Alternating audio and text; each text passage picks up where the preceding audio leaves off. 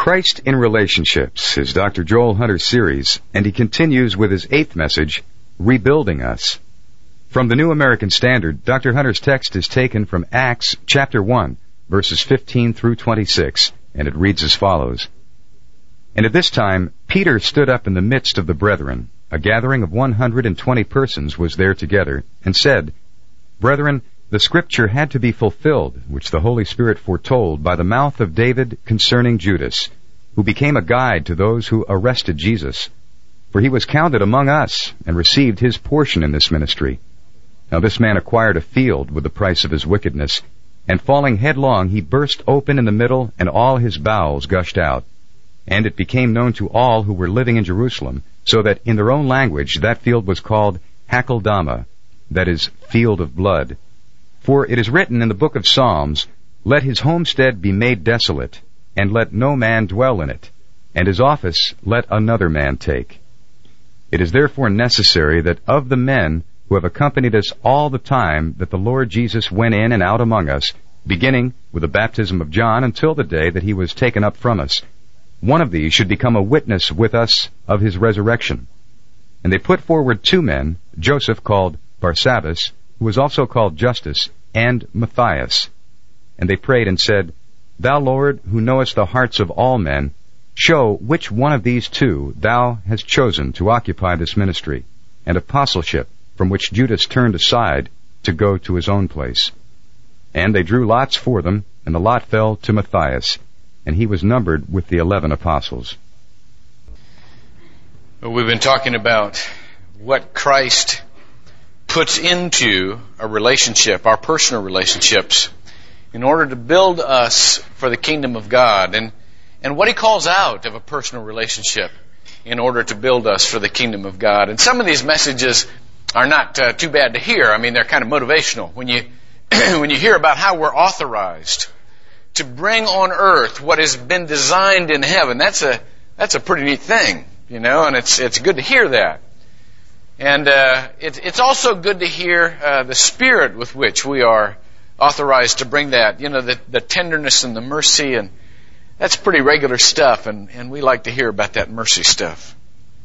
It's not even too bad to hear again and again that we need to wait on the power of God so that what we do is by his power and actually him doing it rather than just ourselves. I mean, we can understand that. But in that life of Christ between Palm Sunday and the beginning of the church, there came a very painful time in the lives of the disciples, and this message will not be easy to hear. It was a time when they had to rebuild their lives after losing someone that they had loved very much. It was a time when they had to struggle to try to reconstruct the world, missing someone that they thought they would always have. How do you do that? For what reason do you do it? And at what price do you do it? At the beginning of this, listen just to a little vignette in order to get us to the place where we can see the picture of someone trying to rebuild life.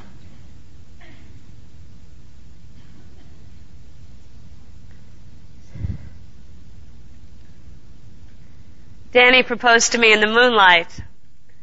He called me his starlight girl and told me that I should never venture out before noon, but that I was born for twilight romances and soul-deep talks at midnight. Well, after we were married and had children, I started to see a few more sunrises than sunsets, but every once in a while we would sneak out to the porch at twilight and share a root beer and let our souls talk until midnight. Sometimes we get kind of silly and giggly, and one time we woke up our kids with our laughing. Well, they loved catching us in trouble like that. So we had to slink back up to our room under the stern eye of our oldest daughter, Elizabeth, and the wide-eyed bewilderment of our son, Jeremy. Elizabeth chided us for having excited Jeremy at this hour of the night. Jeremy was 4 years old and easily excitable. Well, once we got behind the door, we were shaking, trying not to laugh, and heap more retribution on us by our kids. I think at that moment that I felt closer to Danny than I'd ever felt to anyone. Even in our simple life, our relationship felt like it was an adventure. I loved him. He died suddenly. I guess as big as his heart was, it just wasn't so strong. Elizabeth was 10 years old, Jeremy was 7, and Christine was just turning 5. And I just hadn't expected it. The 5 stages of grief, as they call them, moved slowly for me. There is no way to replace what Danny was to me. His unique personality mixed with mine and set in that time and in those circumstances was a gift. It was an unrepeatable gift that was gone in the way I knew it. And I saw the kids watching me, learning from me how to or how not to move on. I saw them struggling without Danny around. I saw their need for a father. I saw my own need for a husband. I've been married to Trevor for 6 years now. He's a good man. He loves me and the children, and he is a wonderful father. Oh, he's been right there for Jeremy especially. I knew that Jeremy was going to need that kind of discipline and a role model to get him through high school. I mean, he's a great kid, of course. Trevor says that he's high-strung, like a fine-tuned instrument. I prefer the term bratty. I know I could never have handled him myself. But Trevor is so patient and so strong. He's a good man. I'm so blessed to have him as my husband and as a father to my children. I love him. But every once in a while, whenever the grocery store stocks a bottled kind, I pick up a root beer and I sneak out to the porch at twilight.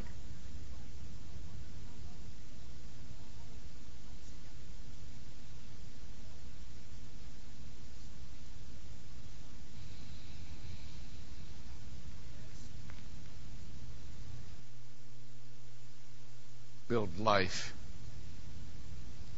After you've lost someone that is absolutely irreplaceable. I'm sorry. 6 services, I thought I could do it. That was my mom's story. That's where that came from. And it takes me back to the kind of pain she went through even when her life was being rebuilt. Now remember the cost of rebuilding. You know, there are several kinds of rebuilding after you've lost someone significant to you, depending on why you lost them. This is probably no accident that this message comes on Memorial Day weekend. It illustrates one of the ways that we lose people. And one of the reasons. When I watch those films about those guys going on the beach at Normandy, something really happens to me inside. I grew up in a family where the military was very much a part of who we were, and I picture those guys, and I just wonder what it would be like to storm a beach where it was very likely you were going to be dead. I wonder what it's like. Still, today, when I look at these things, I wonder what it was like for their parents to hear they weren't coming home. Their wives, their children, to hear they had been killed. What was it like to rebuild life? It must have been horribly difficult. Yet, in that circumstance, because they had died so that we could build the life that we needed, build the better life than we had, rebuilding life in that circumstance was almost a tribute to them. It was almost a monument to the reason that they had died. And so, as tough as it was, at least there was some motivation, at least there was some reward to it. There's another circumstance. The circumstance is that when someone's just taken from us suddenly, there's no intention about it. There's no premonition. There's nothing. They're just gone. Like Danny. You always thought you'd have them there. You didn't count on it. That anything like this could happen. You knew it in your head, but you never really considered it. And then they're not there anymore. Rebuilding life after that is more difficult. Because you can't replace any human being. And because you are in such disorientation. It's just so hard. And so you go on. Because in every case, there are people depending on you to rebuild life. Like those kids. But there's that constant thought. What would life have been like had they not died? It's always there. Somebody once penned the words, of all sad words of tongue or pen, the saddest are these, it might have been. But there's a third kind that's even more difficult. And that is, how do you rebuild life after you have counted on someone, you have invested in them, they have become the major part of your existence, and then by their own choice they walk away. They betray what you thought you had. And you discover what you thought you had was not what they had. The kind of love you thought you shared was not the kind of love that they thought you shared. That's what the disciples had to do when they lost Jesus. That's what the disciples had to do. Watch this. When they lost Judas. Everybody talks about how hurt Jesus must have been to watch Judas betray him. Very few people think how rough it was for the disciples to rebuild life after losing Judas. And let me tell you why it was probably more difficult for them. First of all, let's read the passage. This is after the resurrection, but before the Holy Spirit has come in fullness on the church. Acts chapter 1, starting with verse 15. And at this time Peter stood up in the midst of the brethren. A gathering of about 120 persons was there together, and said, Brethren, the scripture had to be fulfilled, which the Holy Spirit foretold by the mouth of David concerning Judas, who became a guide for those who arrested Jesus. Now consider this next verse and all that it means. For he was counted among us and received his portion in this ministry. In other words, he was a part of us. He had a portion of our hearts. And then there's a little parenthetical editorial comment. Now this man acquired a field with the price of his wickedness, and falling headlong, he burst open in the middle, and all of his bowels gushed out, and it became known to all who were living in Jerusalem, so that in their own language that field was called Hakaldama, that is, field of blood. Peter continues, For it is written in the book of Psalms, Let his homestead be made desolate, let no man dwell in it, and his office let another man take. It is therefore necessary, remember those words, that of the men who have accompanied us all the time, that the Lord Jesus went in and out among us, beginning with the baptism of John until the day that he was taken up from us, one of these should become a witness with us of his resurrection. And they put forward two men, Joseph called Barsabbas, who was also called Justus, that was his Roman name, and Matthias. And they prayed and said, Thou, O Lord, knowest the hearts of all men. Show which one of these two thou hast chosen. You see, this is according to God's plan. There will be 12 sitting on the throne to judge Israel. And so therefore there must be 12. And so they believed that God had already chosen one of the two. They just didn't know which one. And the Bible says, show which one of these thou hast chosen to occupy this ministry and apostleship, from which Judas turned aside to go to his own place. And they drew lots for them. This was the last time they ever did this in the New Testament. This is an Old Testament practice to find the will of God. But after the Holy Spirit came in its fullness, this was not necessary anymore. And they drew lots for them, and the lot fell to Matthias. And he was numbered with the 11 apostles.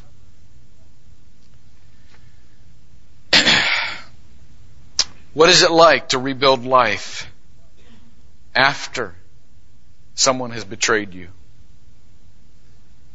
Why is it necessary?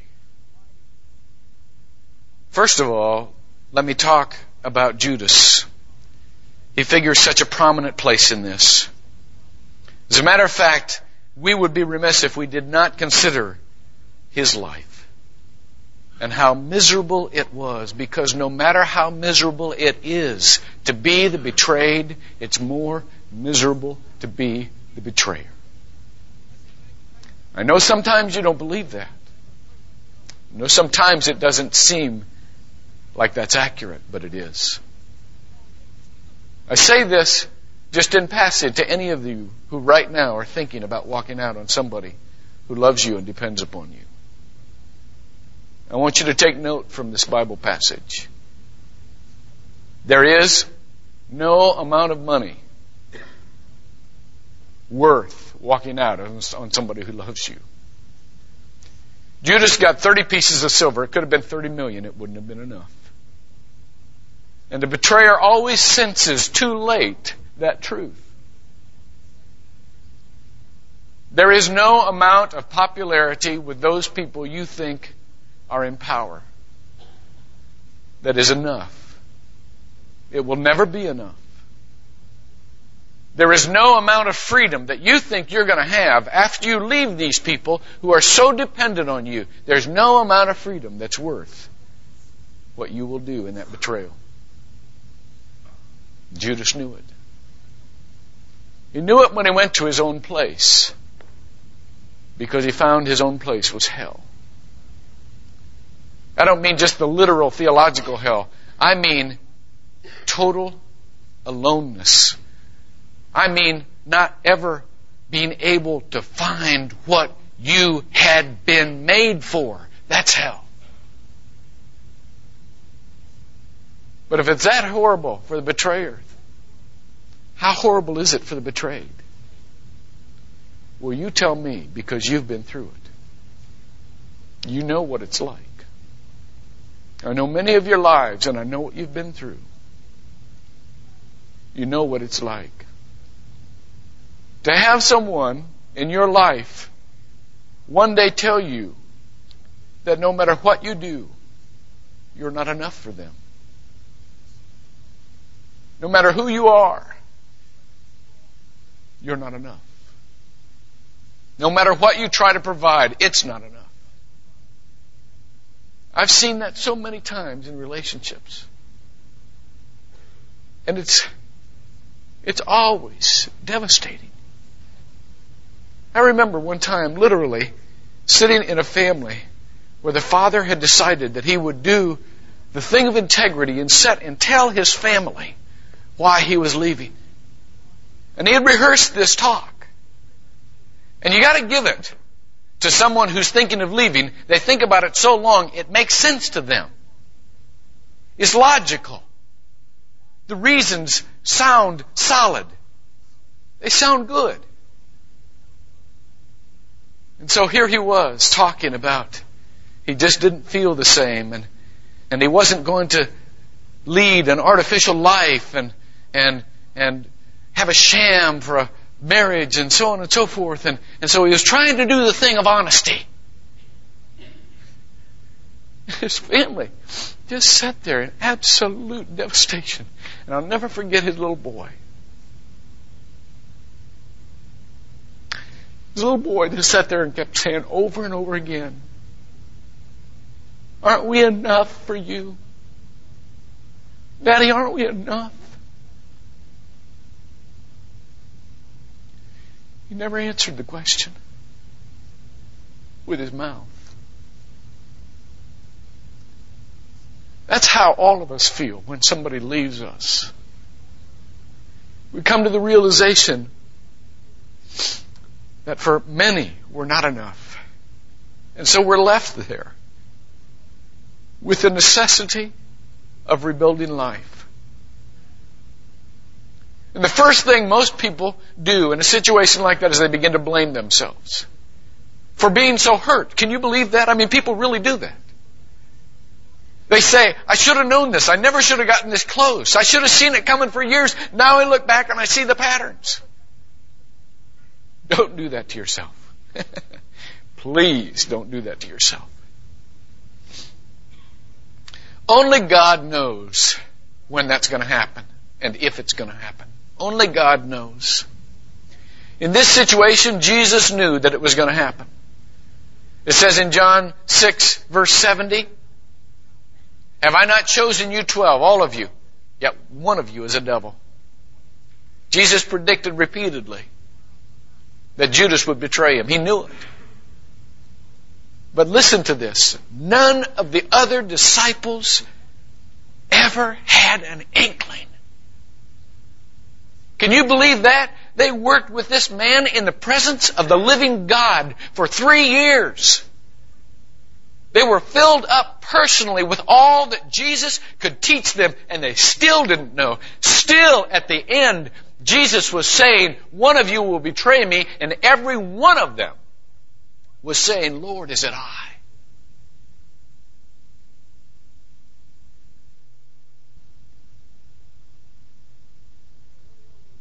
And the earlier we learn it, the better off we are.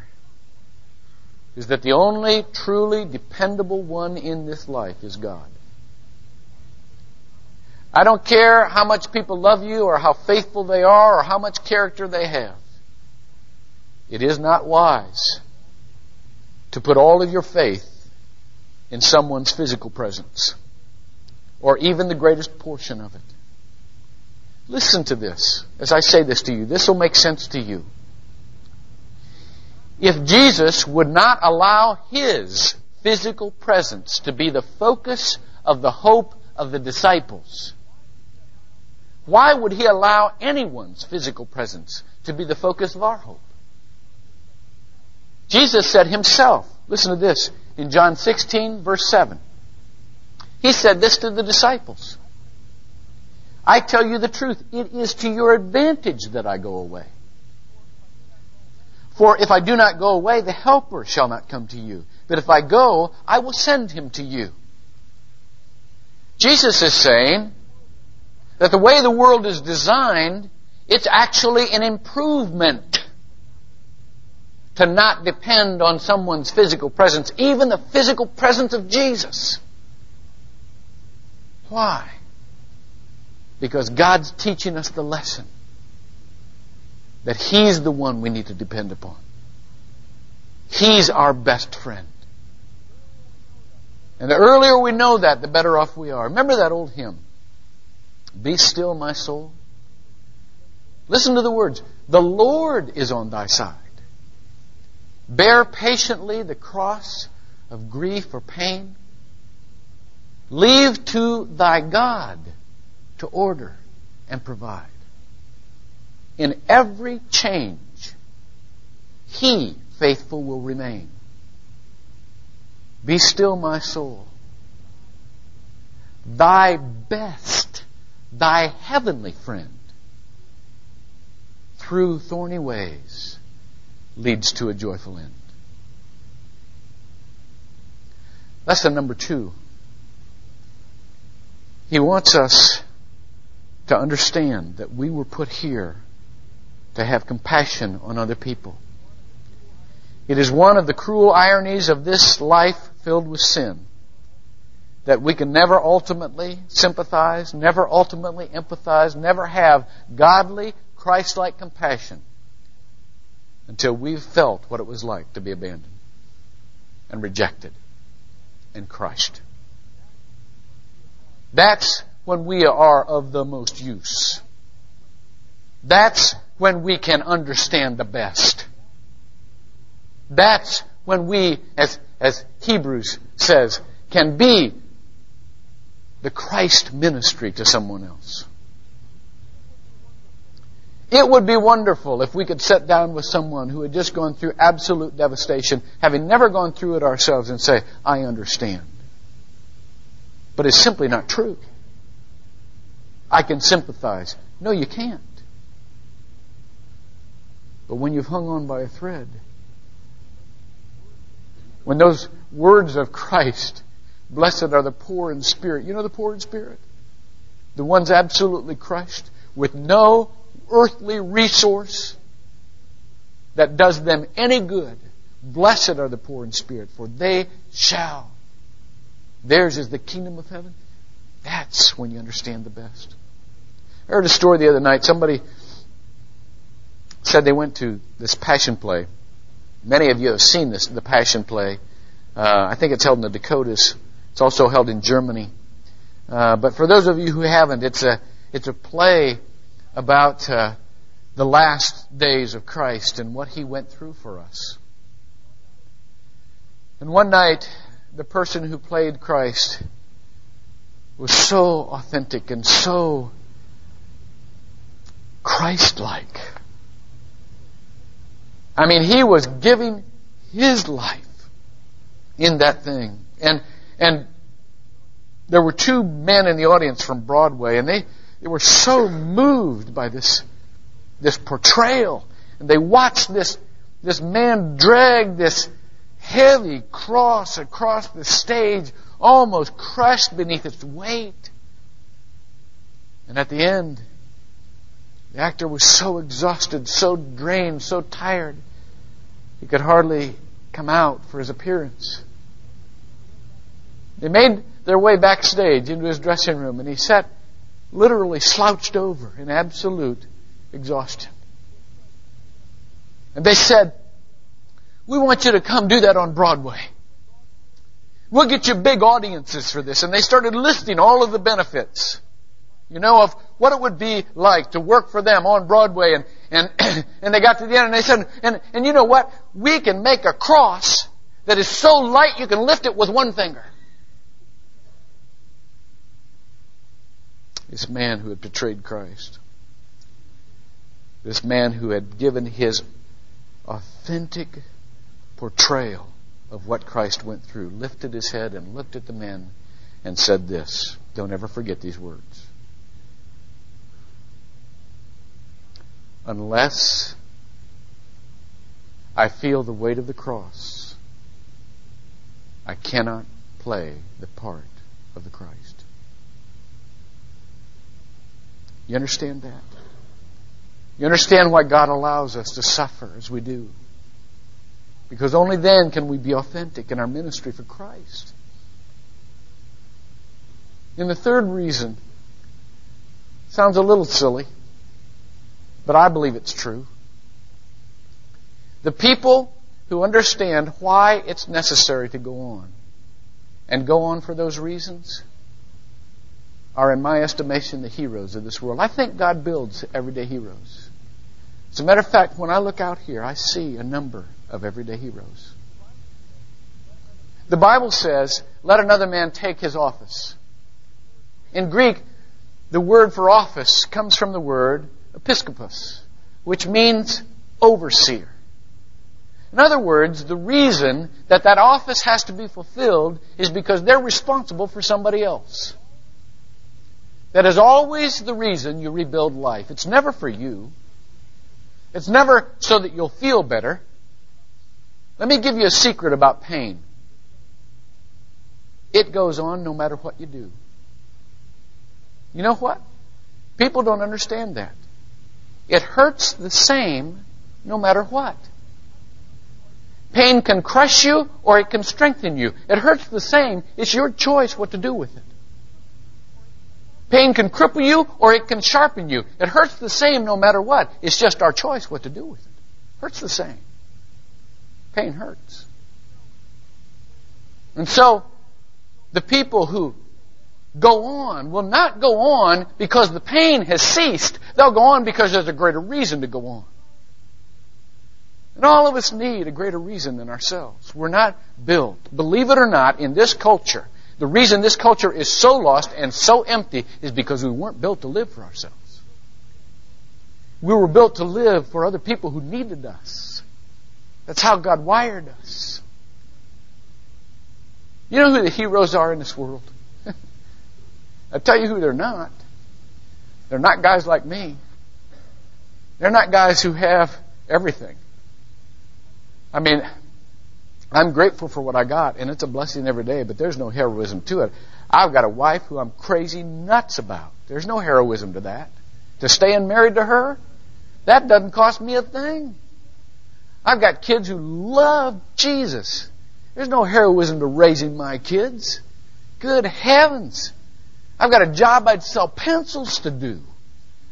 There's no heroism in that. Who wouldn't change places with somebody like that? No. When it comes right down to it, guys like me aren't the hero. It's people like you. There are people who struggle every day of their marriages. And they don't get better. But the people just keep hanging in there. And it doesn't make sense to the world. But it makes sense to them because they've made a vow before God and they're not going to break it. Those are the heroes. I know a gal Saturday night came up. She said, you know, Joel, I watched my father take care of my mother for so many years. She was an invalid for so many years. And I watched this guy go out and work hard at a job every day. And every night he came home. And as soon as he hit the door, he was taking care of my mother long into the night. He didn't get the sleep he needed. It was absolutely wearing him down. And year after year he did that. Night after night he did it. And I was growing up as a teenager and I just didn't understand it. It came to the place where she didn't know him anymore. She had completely lost her mind. And he took care of this physical body that just kept going on and did everything for this physical body. And I looked at him and I said, Dad, why don't you just put her in a nursing home? She doesn't even know who you are. He looked at her and he said, honey, I made a vow before God. For better, for worse. For richer, for poor. In sickness and in health. And I meant it. She said, there's my hero. Heroes in this world aren't the people who have both of you to take care of those kids. Good heavens, I know what taking care of kids is like. It's like a constant wrestling match. It is. Except when you got two parents in the home, it's like tag team wrestling. It is. Because when one gets tired, they can go over tag the other, and the other can go and wrestle for a while. That's what it is. You know who my heroes are. You single parents. I don't know how you do it. Becky and I say almost every week, how do they do it? I don't know how my mom did it when she raised me as long as she did alone. Good heavens. What a curse on this poor woman.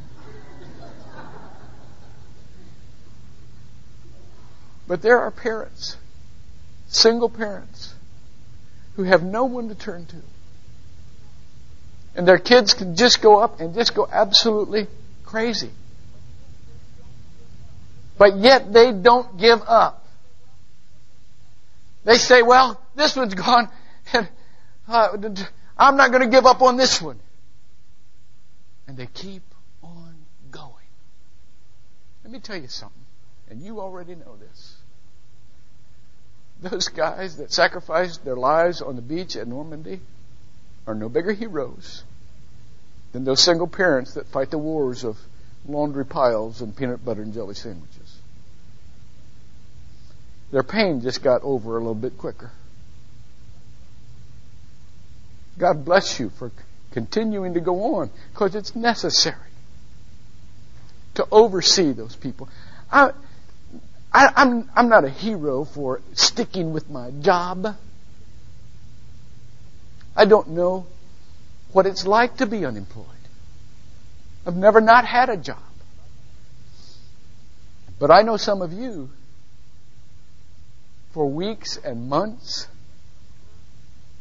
you went to your work, you thought you were a part of a team, and one day you show up and they said, we don't need you anymore. And you go home and you look at this family who depends upon you.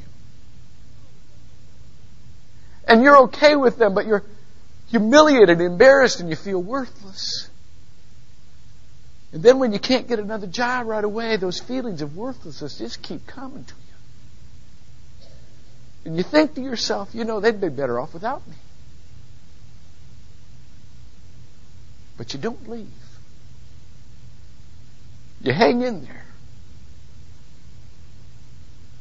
You're heroes. I'm telling you, you're heroes. Because it is necessary that someone fulfills that office of overseer. And you've stepped forward. God bless you for that. Well, I want to encourage you in this last part. Believe it or not, this is an encouragement sermon. It doesn't feel like it, does it? But I want to encourage you to go on. I know some of you are in pain. I know some of you consider quitting every day. You consider quitting life. You consider quitting ever trying again. You say, I can't stand this. I just want to fold up the tents and wait till it all goes by. I just want to go along. I don't want to love again. I don't want to work again. I don't want to invest myself in anything again. I don't want to. I just want to drift until my time's up. I know that's what you say. But I want to encourage you to go through with the plan of God and to invest yourself back into a team that will build what God has in mind in your world and in this world. I know it's tough, but I want to do it. You say, how can I do that? I don't know. I don't. I wish I had the answer. The only thing I can tell you is do what's necessary for today. That's all they did. Well, how do we do this? Well, we know enough to pick another apostle. Okay, how do we do that? Well, let's cast out, let's put somebody, let's do that, see? They just went ahead with what they knew to do. Sometimes when you face this impenetrable barrier, it's not so impenetrable. It's not. It's not as formidable as you think it is. I heard a story once about a golfer who hit a ball in the middle of a woods. It came in the clearing, but it was in the middle of a forest. And he finally tracked the thing down, and he looked back toward the fairway.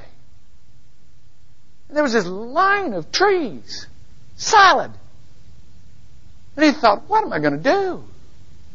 He couldn't hit it between the trunks. It would take him 15 shots to get it in. He kept chipping, This old caddy came up behind him. He'd been in that course many years. Old caddy came up behind him and said this. He said, the tops of trees is 80% space. Hit it as if there were no trees. I want to encourage you to do the same thing. When you're facing a barrier, hit it as if there were no barrier. 80% isn't bad odds. Go for it. And if you hit a tree, hit it again like there were no trees. Just keep doing what you know to do. And God will make a way. And I also want to encourage you not to lower your standards.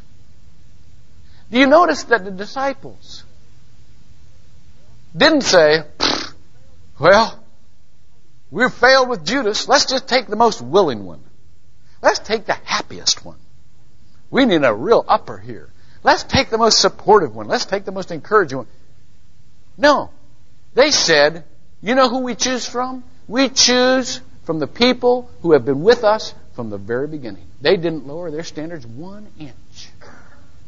Could I encourage you? Some of you think, man, I have failed. I've got no right to have standards anymore. I've sinned big time. Who am I to have standards? You're a child of God. That's who you are. And your plan F is still God's plan A. You deserve what all of the rest of us deserve. Those who are in Jesus Christ are just sinners who've admitted it. That's who you are. I don't deserve any more than you do. And my standards are high. Could I encourage you not to lower your standards? Choose from those people to rebuild your life who you idolize, who you, that's probably a poor word, but you look up to. I don't mean idolize. I don't mean that. I mean you look up to. You need to laugh bad, don't you? I understand. Me too. Choose from the greatest possible source of friends for building the kingdom. Choose Christians. Be not unequally yoked. And start building. And one more thing.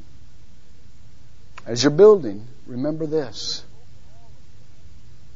The hope in all of this is that as we learn to love God, as we learn to depend upon God, and as we learn not to invest our heart in one person, we become a lot more effective and a lot less killable. You know what? Life in the resurrection is wonderful. Even for those who wanted to hug Jesus. Even for Mary Magdalene, who in Jesus' resurrection body, she went for him and she just wanted to hold on to him. And Jesus said, don't cling to me. You know why? Because even then, Jesus was saying that when you invest your life in someone physically, that's a danger. You see, the physical Jesus was killable. The spiritual Jesus isn't. Loving one person, you're killable. Loving Christians, loving God, and bringing one special person into that mix makes you a lot less killable. And that's spiritual maturity. That's why God gives us a church to love. That's why God gives us Christian friends. So let me challenge you. Some of you have already put up a wall and you say, I'm never going to do this again. I'm shutting down. Not going to love again like I loved. Not going to try to build the world. I used to be idealistic. Well, now I'm realistic. Don't do that. God wants all of you. He doesn't want you to lose your hope. Doesn't want you to lose your faith. He wants you to go on and do what's necessary. And that includes loving fully. And that includes building with all your strength in the power of God. Pray with me. Lord, as we hear this song that really tells what I've been trying to say, that says it even better, please melt our hearts to love again and give us the idealism that we need to have to fully invest ourselves into building your world, a better world. Please help us that the pain that we have been through and some of us are still going through would not be wasted, but it would be put to good use. We pray in Jesus' name.